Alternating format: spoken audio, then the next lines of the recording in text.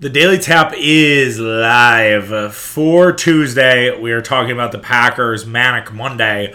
All the moves that happened, we're going to break them down. We're going to give you some takes and run through them all, what might be upcoming as well. So much happening with the Green Bay Packers, so we'll run through that. We'll talk also about what the Brewers did in free agency. Yes, MLB free agency is rocking and rolling with the lockout now over. They made a move with Andrew McCutchen. We'll talk about that. We'll also talk a little bit about the Cincinnati Reds, just as they keep trading away Brewer killers, which I don't hate.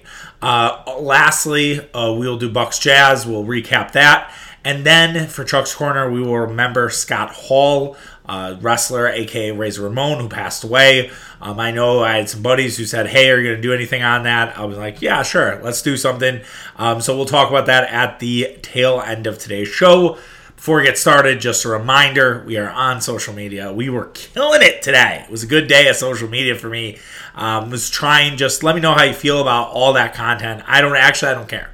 But I was all over it. We were talking all the Packer stuff, which we're going to talk about here in a second. We talked a little bit about the Brewers signing. We had a game review. All of it was there for you on the socials. Tapping the Keg on Twitter, Tapping the Keg Sports on Instagram, TikTok, and Facebook. Tapping the Keg Sports on Instagram is also where you will find where our March Madness pool is going. We have the ID as well as the password in the highlights now, so you can go there. It is 9655. Daily Tap is the password. There is a link right in there, so make sure you follow that link. You can go sign up. It's all gravy. The D on the Daily Tap is capitalized, by the way. So I'll make sure to call it out at the end, but just so you know, it's there. I don't think I've had it pinned to my Twitter profile, but I will make amends on that and make sure it's pinned on the Twitter profile as well. If you're new to the show, if you found our podcast in some last few weeks, welcome. Hopefully you're subscribing on either Apple or Spotify, and you're giving us a rating or review. Okay, enough about me. Let's talk about the Green Bay Packers and all of the things that happened on Monday. I don't know about you guys, but I didn't really expect like a crazy day from the Green Bay Packers. I realized that it was the first legal day of tampering. It was the first day where anybody in the NFL could make any moves. But I don't know if I really expected it to be this fast and furious. Now, I'm an idiot because this is how it is every year. It's always this sort of explosion of sports news. Like it's a bukkake of NFL stories, right? It's similar to the NBA where we have all this news the first couple days and then it starts to kind of slow itself down. You know, moves are made, little things here and there, but it's not as significant. Now, the league's new year, I believe, starts on the 15th. Which would be tomorrow. So I believe it is the new year or it's the 16th. I can't remember. Someone might need to fact check me on that. Regardless, the Packers did a ton of things. So we'll talk about all of those right now and go through sort of the headlines of what has happened. I'm sure you saw most of them, but we do have takes. And I definitely want to get my takes off on all of them. So we have Preston Smith getting his extension. He called himself a Packer for life. I don't know about that. I know it sounds nice, right? He had a 4-year extension, but it really is a 1-year deal. There's no guaranteed money after next year, so that basically makes sure that Preston is not a cap casualty. Well, he could be a cap casualty, but it makes sure that he is not a casualty to the cap. How about that? That Preston Smith is not somebody that we're going to have to worry about sucking up a bunch of cap space. If the Packers want to move off Preston Smith, they can. And I think they want to keep Preston Smith motivated. I think Preston Smith played really well with the fire under his ass. You know, some of the biggest years for Preston Smith have been contract years, so I don't think that's a surprise to anybody. And I think Green Bay wants to make sure they can keep that fire lit for Preston Smith. And that's what they're doing. And he was a really vital part to this Packer pass rush. He ascended a little bit more this year, and I felt like he was not a guy who just every once in a while showed up. He showed up on a very regular basis. It seemed like Preston Smith had 1 or 2 impact plays every game. Then you had Devondre Campbell returning on a 5-year, $50 million deal. Campbell sent a note to his kids telling them they're okay, that he's finally landed that big contract. Really happy for Campbell, not only on the field, but off the field. And it's a huge ad for the Green Bay Packers.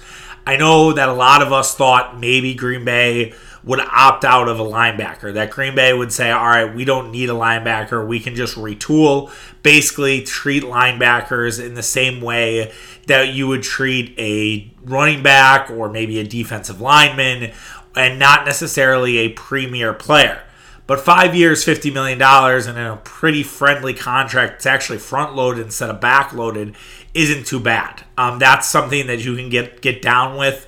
It's not really a contract that gives you the heebie-jeebies. It's no way in an overpay for Campbell, a guy for the Jaguars paid. I mean, the Jaguars paid everybody.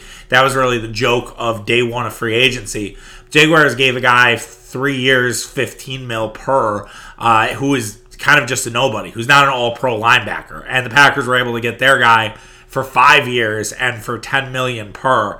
And I think Joe Barry looks at him like the leader of this defense, and for all the good reasons, right? I think Campbell will be a captain next season, and he made his stamp on this team, and he really is sort of the point guard of what the Packers are trying to do from a linebacker perspective, but also from a defensive perspective. So while I understood some of the hesitation on Campbell, I think there was a little worry that Campbell might not necessarily, be able to fill the run as well as we thought he did. Some of the underlying numbers weren't that great. I still think it's a really good ad, and I think Campbell will only get better with more time he has in the Joe Barry defense.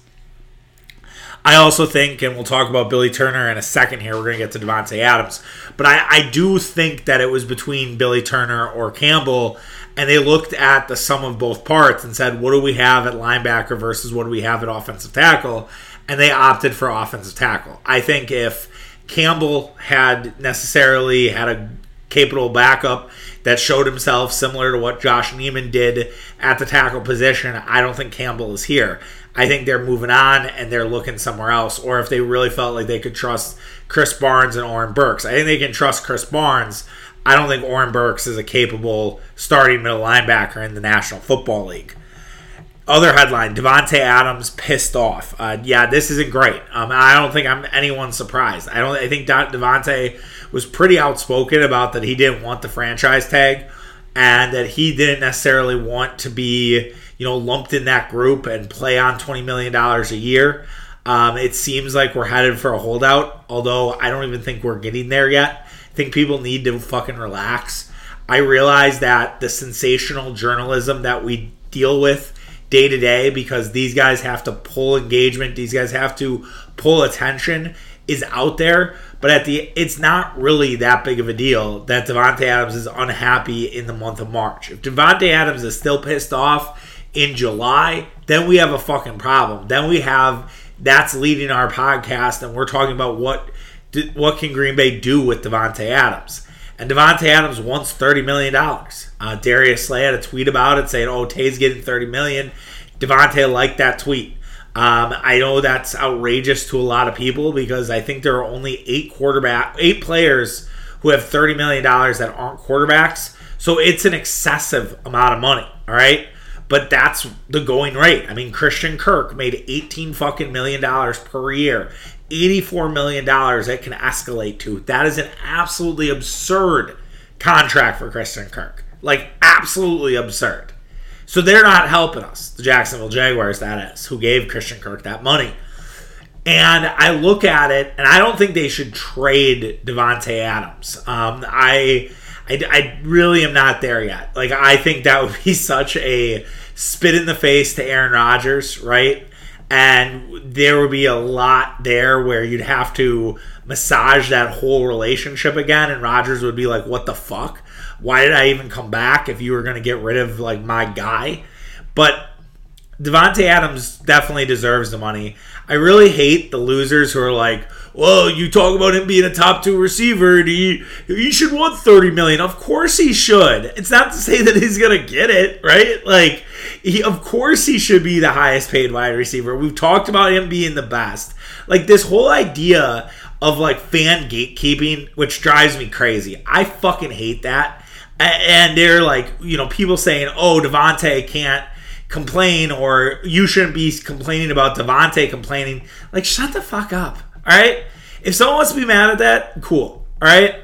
Like, my dad is very adamant about, and he's an old guy, and this isn't related to Devontae, it's more Freddie Freeman, who might go to the Dodgers. My dad's like, it's kind of unfair they're able to sign everybody. And, it's a boomer take, I'm not going to lie. I don't give a fuck. If the Dodgers want to try to keep bringing guys in and keep losing, it's only going to be funny. They're also a Mickey Mouse championship team. People forget that. So the whole thing about if the Dodgers won't bring Freddie Freeman, great. If Davante Adams wants $30 million, great. It doesn't make him selfish. It doesn't make him spoiled. It doesn't put more pressure on him if he does get $30 million or somewhere near that. Absolutely. Of course it puts more pressure on him. But guess what? Green Bay has a ton of pressure on them to start the season anyways. No one on Green Bay right now is feeling the lack of pressure. There is a ton of pressure right now on the Green Bay Packers and what they're going through. So I don't think that's a surprise to really anybody. So I'm okay with Devontae being mad. I'm okay with Green Bay not completely bowing down and immediately giving him his money. I think what's going to happen is you obviously will have the Aaron Rodgers contract. I think they will get the Jair Alexander extension done before Davante Adams. I will go as far to say they will have the draft before Davante Adams. And I guarantee you, I shouldn't say guarantee, but I would not be surprised if a team calls about Davante Adams with a first-round pick. Now, should the Packers do that? I don't think so. But I will offer you this. Just food for thought, all right? Stephon Diggs was traded from Minnesota to Buffalo for Buffalo's first-round pick. That first-round pick was Justin Jefferson. It is a extremely talented wide receiver class. And I know we've been burned before. The Packers haven't drafted wide receivers. But if you traded Davante Adams to, let's just play the Chargers, all right? Say Los Angeles Chargers are 17th. You trade Davante to the Chargers at 17, and you get the 17th pick. You're probably going to have your choice between Chris Olave, Garrett Wilson, and I don't think Jameson Williams will go that high, but you probably have your choice between Olave or Wilson. Maybe not. Maybe they'll go higher, but you probably will have a receiver there waiting for you if you wanted to pursue that path. Now, am I advocating for it? No, not at all. It's food for thought. And because of the way the contracts and everything works, I would see Adams then signing after all of the draft picks have not then gotten signed. Once all the draft picks are signed, then it's Adams' turn to get money. I think people will make a much bigger deal out of this than it needs to be. Adams being a social media guy, he's on there quite a bit. That doesn't help things in these type of scenarios. You'd prefer him not to be on social media and sort of just kind of do his thing and no one sees any of that. That would be appreciated, but that's life. And it's what you get sometimes. And so I just think we're in for a long summer of a standoff that I think will get resolved probably by June or maybe right in the early part of July. So I mentioned Billy Turner and Zadarius Smith both get released. They are what I guess you would call cap casualties. So I know there are people who are like, oh, the cap isn't fake. Look at these guys. Okay. I understand that. Cap is still fake. Sorry about that. It can be manipulated in your favor. Even if you want to keep everybody. Because it kind of makes sense to keep everybody, right? But Packers were a 13-win football team. They played really well all season. There's no reason to move off a lot of the Packer players. But this does give you flexibility, all right? Like, this is why you kind of have your quote-unquote casualties, because it gives you the flexibility to do other things, whether it is the draft, like we talked about, whether it's undrafted guys, whether it's potential free agents. I think that Zadarius Smith was gone no matter what.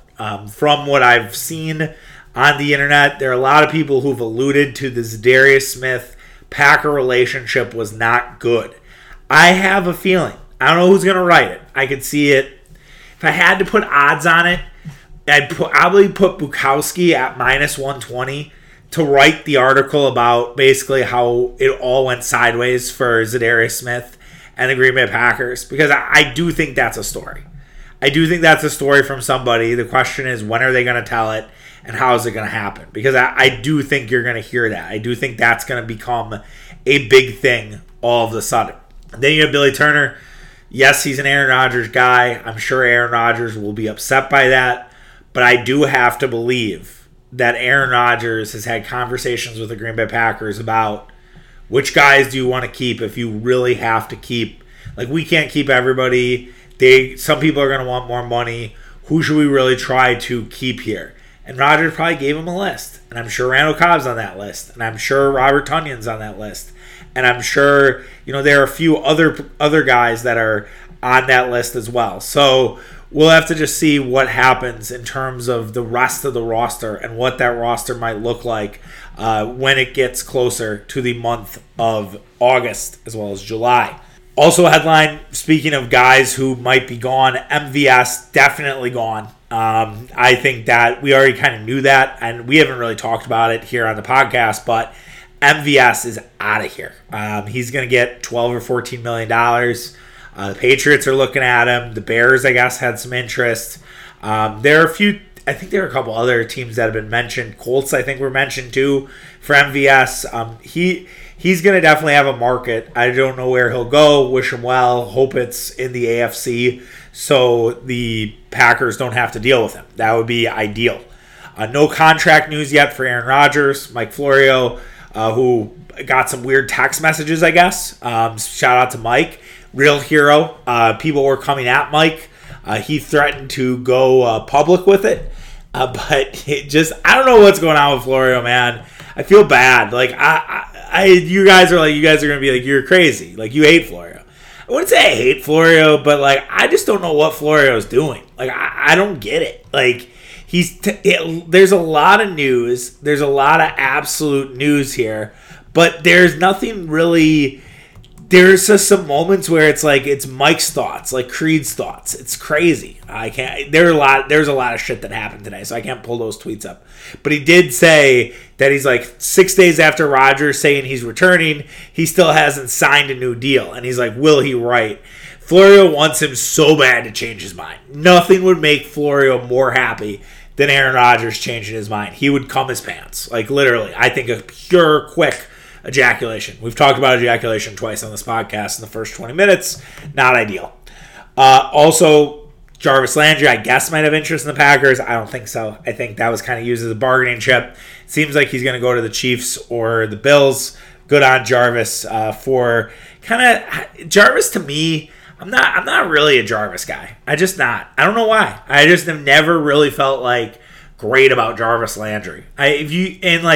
Maybe that's a fantasy football poisons us, because like when you draft Jarvis Landry, it's not like, oh man, you drafted Jarvis Landry. It's like, Jarvis Landry. It's like your 6th or 7th round. So maybe fantasy football has poisoned the Jarvis Landry well, but he doesn't seem like the reliable slot guy of some of the others. Like, I don't know if there's much of a difference between Jarvis Landry and Randall Cobb. Probably slight. Like, that's a little spicy, right? But, like, I think back to, like, Emmanuel Sanders, right? Remember how we all wanted Emmanuel Sanders, me included? And you look at what Emmanuel Sanders did for the Bills, and he had some moments, but it was never like, wow, Emmanuel Sanders has completely changed the game, like a slot guy like Cooper Kupp, right? None of that from Sanders or what probably will be Landry. Definitely don't think that's happening. So we'll see what's coming. We'll see if there's Rodgers news tomorrow. We'll see if some other guys sign. We'll see if Rasul Douglas comes back. That was something. It never really got confirmed that the Packers were going to bring Rasul back for another year. But that never really got shored up. So we're still waiting to see if Rasul ends up as a Packer. That would be fucking great. I would enjoy that greatly. But we'll see what happens. And definitely a long way to go. But I'd like that Rodgers news to kind of be the final domino, to be like, all right, it's go time. But we'll see when that news drops. Who knows with Aaron Rodgers, right?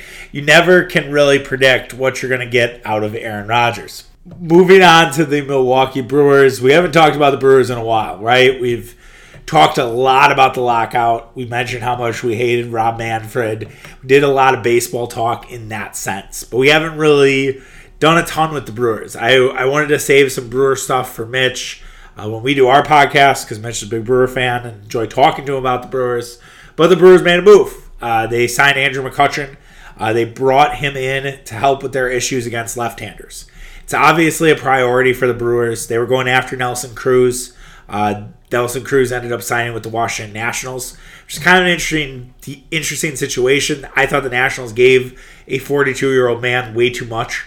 I know it ended up being a one-year deal with some player options, but still, I wouldn't want to feel good about Nelson Cruz opting in at age 43. Maybe there's this unspoken agreement that you can work those in, but odds are I'm going to retire after this. It just seemed like an odd choice for Cruz. I don't know, maybe relationship with Juan Soto. I'm unsure, right? Why he decided to go there versus San Diego, Los Angeles, Milwaukee, who are all sort of in the running. So as the consolation prize, they get Andrew McCutchen. Now, this is not like, I don't want that to come off as like, oh, bummer, we got Andrew McCutchen, because I really like the move. Kurt Hogg, new Brewer beat writer, you gotta follow him, he's great, pointed out that the Brewers were near the bottom in WOBA, which is a combination of a variety of baseball stats. I was gonna have it defined, like I have notes today, I was gonna have it defined and then I didn't. So look it up. That's your homework. Come back to me, tweet me, Instagram me, tell me what WOBA is.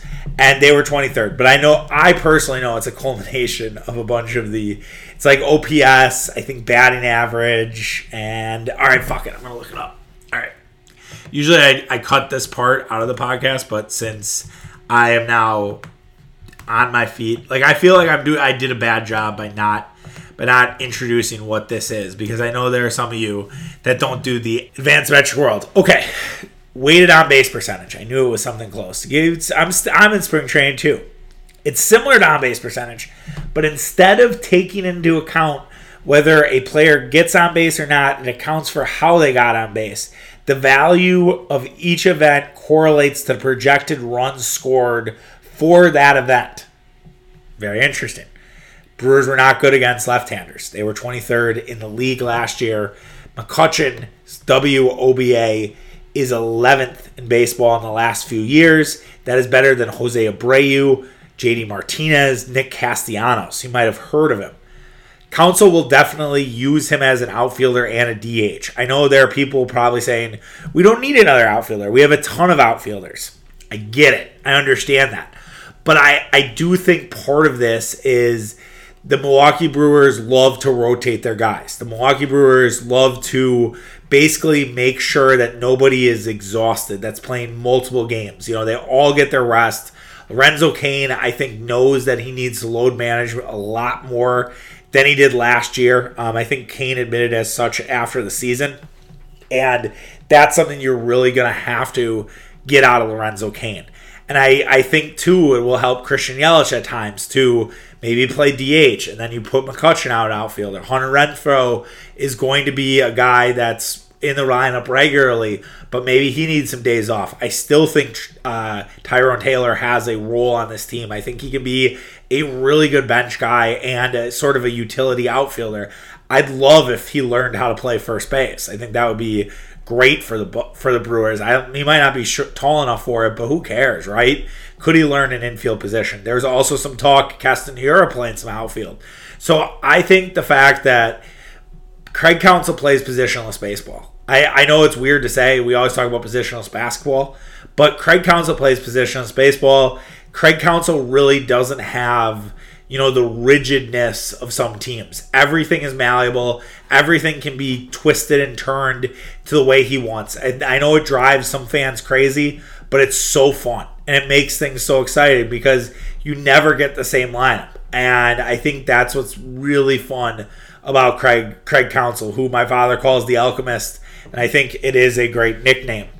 They also added Brad Boxberger back. I think that was a solid add for them. The bullpen for the Brewers was pretty good last season, and Boxberger was definitely one of the reasons why. So adding him too is great. Also on McCutchen, I didn't add this, that just the ultimate clubhouse guy. Like I don't think anyone has ever said a bad word about Andrew McCutchen. He is a great dude, and so I think to add that to the locker room is really fun, and definitely a well-liked guy across baseball. So I think that only helps the vibes, right? And not that the Brewers have bad vibes, but definitely gives you a leader, an additional leader on top of what you have with Lorenzo Cain, what you have with Christian Yelich, what you have with, I think, like a Brandon Woodruff, I consider kind of a leader, even though he's a little younger. So they just have some dudes, man, and they're going to be ready to play baseball. Adames, another guy who I would put in that sort of leadership category. But yeah, it'll be fun to hear Euchre on the radio again. I don't know if the Brewers play today or no, the 17th or 18th they get started, and then obviously opening day on April 7th. But a lot more to come. The Milwaukee Bucks, moving on to them, they got it done last night. 117 to 111, a great win for Milwaukee. They came through in the clutch in the fourth quarter. Looked like we were going to talk about another bad third quarter and how you should be concerned about it. And the Bucks flipped the switch, really led by Jrue Holiday. Jrue Holiday kind of took control of this basketball game. And this is yet another example of that. And I think Jrue's ability to kind of shift basketball games has become a major development for Milwaukee. I think you have to pay a lot more attention to that. I thought it was interesting. Bill Simmons and Ryan Russillo, who probably, to me, easily best podcast you can listen to every week, get smarter about the NBA, learn about topic. I don't know. It's just great. I don't need to suck their dick. They already get praise from everybody else. But they mentioned Holiday in that top 20 conversation of best players, and I really think he deserves to be there. I think just this is the example of it. Just what he does in the fourth quarters. We've seen this before. We saw this against Chicago. We saw this a little bit against Phoenix. We now see this again against Utah. So these big name teams, these playoff-like teams, and Jrue Holiday is basically putting the team on his back and saying, let's fucking go on both sides of the ball. He was awesome. I thought he was the reason that Milwaukee wins this basketball game. Giannis had some moments too. He started bullying Gobert down in the paint. I think because Giannis had 5 fouls, he was a little more cautious. But a 30 and 15 night for Antetokounmpo. Weird that he was getting no foul calls. I thought it was kind of odd from an officiating standpoint. I mean, Tony Brothers was there, so you obviously know it's never going to be a clean game. It's never going to be a game that you enjoy because Tony Brothers is an awful official.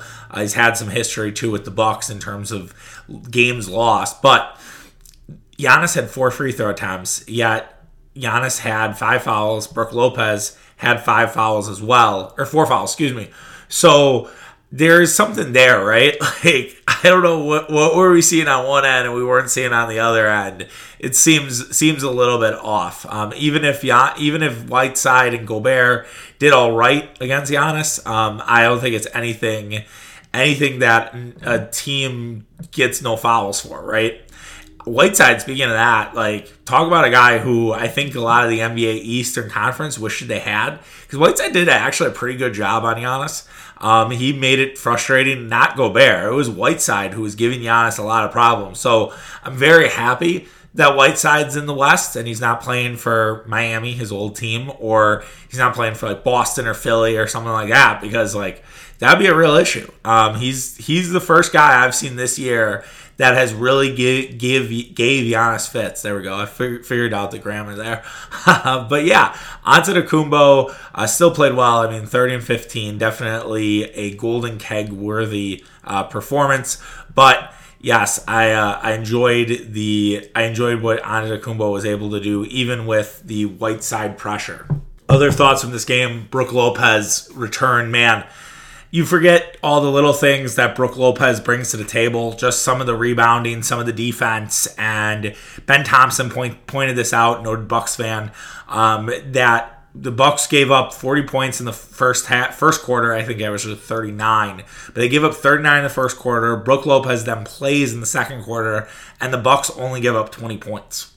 So immediately you see sort of that impact. Brook coming off the bench as well. I think a lot of people wondered that. I think I talked about that yesterday because I thought like Brook had been pretty outspoken about not coming off the bench, but maybe just given the success of Bobby Portis, there's no way they can pull Brook, into the starting lineup and push Bobby back. I still think Lopez can make an impact in that second quarter. I think that can help the Bucks. I think as he gets, more comfortable, although he is really ready. Like I think the Bucks waited long, so let's put a pin in that. But I do think that if Brook is coming off the bench, I think he can help in the second and third quarters and try to steady the tides. And I don't think it's outrageous to think Brook can't be in a closing lineup for Milwaukee. We've certainly seen it in the past. I think that there will be moments where you need Brook in that closing lineup where either Portis is getting dominated or it's a situation like you're facing Embiid, and I think like you need that size. You need that beef to basically bang in the post with Giannis and make sure that Embiid is not necessarily getting whatever the hell he wants. So I know I kind of diverted there about the health. I think Brook is all the way back. Like, I don't think the Bucks rushed this at all. I think the Bucks took their time. They waited until Brook was absolutely healthy. I would imagine. Now, this is just me guessing. I have nothing sourced on this. But, like, I think Brook could have played 3 or 4 weeks ago. But it would have been a slower ramp up. I think they waited until Brook was fully healthy to unleash. And this is exactly why they sort of waited a little bit longer. And that is a huge development, right? Because now we don't have to have like, well, how healthy is Brook going to be? Brook's fucking healthy. Like, I think you can watch that game and say, Brook looks healthy. Now, they play the Kings in a, not necessarily back-to-back, but they play on Wednesday, so they have a day off, and now then they play the Kings on Wednesday, who just beat the Bulls, by the way. And maybe Brook looks a little slow, he looks a little sluggish. Then I think we can have that conversation of, okay, well, Brook doesn't necessarily look like a guy who's rampant and ready to play here. He looks like a guy who maybe is a little bit laboring, but we'll just have to see, right? And I doubt he'll play back-to-backs. Like, if I were the Bucks, I would be resting Brook on back-to-backs, but I don't actually think the Bucks have a back-to-back the rest of the year. I think they might have had their last one against Oklahoma City and Atlanta last week. So, really good game from the Bucks. Third quarter did suck. You got to figure that out. You have to sort of figure out that third quarter in a big way because it's still a problem, and it's not really getting better. I don't know why this continues to be an issue for the Bucks. I was happy to see them kind of fight back, and it was only a 4-point. They were only down 4 heading into the fourth quarter. But yeah, that's gonna burn them in the playoffs, and I don't even know if you can figure it out at this point. Like, I think it's kind of a lost cause. But yes, so that was definitely the negative of the game. But if you do Golden Kegs, our best players from the game, best performances, best moments, all of that stuff. 3 kegs, like I said, Jrue Holiday, really good game from him. The fourth quarter for Jrue was definitely a top Golden Keg moment. 2 kegs to Giannis Antetokounmpo. I thought Giannis played well. I could also put that second keg as Giannis bullying Rudy Gobert because he definitely made Rudy Gobert not look like the defensive player of the year. Like I said, Hassan Whiteside was that defensive player of the year. And then 1 keg, I'm going to go with closing time Javon Carter minutes. Javon Carter closed tonight. Javon Carter was basically given to us by Brooklyn. And Javon Carter is playing in the last 5 minutes of a basketball game and handled his fucking business. He had a great pass to Jrue Holiday where he could have forced a corner 3, and he's been really good at the corner 3s, and he could have easily forced it, and he didn't. And he gave it to Holiday, who had been hot, and Holiday hits his patented mid-range jumper for another bucket. Also, Carter got fouled late in sort of a fracas down the stretch. 2 big free throws. I'm like, Jesus Christ, loud as fuck in Utah. And Carter hits both. And just ice in his veins, man. I am so impressed with Javon Carter. I don't think that has been picked up nationally enough. That Javon Carter has basically sort of been a mini PJ Tucker. Like, he's smaller than PJ Tucker, right? But he's definitely taking those PJ Tucker minutes that we saw last year and that the Bucks were desperately looking for. So, all-time bad move by Brooklyn. I appreciate it. Also, think about this. He was on the Suns. And you think about that guy, giving, problems on the perimeter. And you play more of Campaign. And I know Campaign had some offensive explosions in the playoffs. But, man, talk about another regret for the Suns. You just hate to see it. Wrapping up today's show with a sad Chuck's Corner. We had Scott Hall pass away at age 63. Also known as Razor Ramon, also known as the bad guy. Razor Ramon, one of the more iconic pro wrestlers in our day. He was an absolute legend in the 90s. Definitely a top-tier heel in all of professional wrestling. And somebody that people sort of loved and they also hated. And I think that's what makes a great heel. Now, Razor Ramon was kind of before my time, I'll be honest. When I was asked about this, I said, should we do something? Should we not? And I love professional wrestling. I used to. I don't watch professional wrestling anymore. But if like Bill Simmons has a pro wrestling topic, I'm not like turning it off. I'm listening because I still in a weird way care. Even though I have no idea what's going on, and maybe you'll see a clip from McAfee. I think I follow like a WWE creative humor account for some reason. And it's like, so I kind of still know what's going on a little bit, right? I know Stone Cold Steve Austin is fighting at WrestleMania, which God knows why. But yeah, so I don't keep myself out of the loop. And the one time or the few times I can remember Razor Ramon is when I was first getting into wrestling. I was probably, I don't know, I was 9, maybe I was 10, maybe even a little younger. And we used to have a video store right by our house. It was like a block, 2 blocks away. And they used to have a bunch of wrestling VHSs, like old pay-per-views on VHS that you could rent out. And so I think that my friends and I would always make it a point, maybe not always, but we'd make it a point on a lot of sleepovers to go rent a wrestling video. I still remember the one we rented that was out of London. I forget who I was with. I forget which friend. But they were in London. Sable was wrestling Jackie. And this is like peak Attitude Era, right? So this is a little bit after Razor Ramon. But I'll get back to Razor. But anyways, Sable rips off Jackie's top. And like you see her nipples. I mean, never would happen today. But like, hey. It was it's fun for whatever how old I was. Like that definitely like an intro to puberty. Like, oh my God, you saw her boobs. Like it was definitely a big fucking deal. Definitely I think we were around it a couple times. Yeah. But back to Razor Ramon and this story about the VHSs is I did watch some of those older matches. You know, some of the tail end of Razor Ramon. And when he decided to become Scott Hall and go to WCW, I didn't have as much exposure to WCW. I really didn't. I was a WWE guy through and through. I didn't really know too much about the Wolfpack. I think I played a video game. There was a great, I think it was a PlayStation game. There was a great PlayStation WCW game. So I would play that a little bit, but that was about it. I did not have the exposure to WCW as I did with WWF. And I think I just was more of a fan of Austin and The Rock. And so when Scott Hall's out there doing his thing, D-Generation X was a huge one for me. I didn't really have that, vibe with him. But I did love Kevin Nash, his buddy, who wrote a very sad Instagram yesterday about taking Scott off life support. So I don't think it's as impactful of a pro wrestling loss as it is for some people, including the requesters that asked.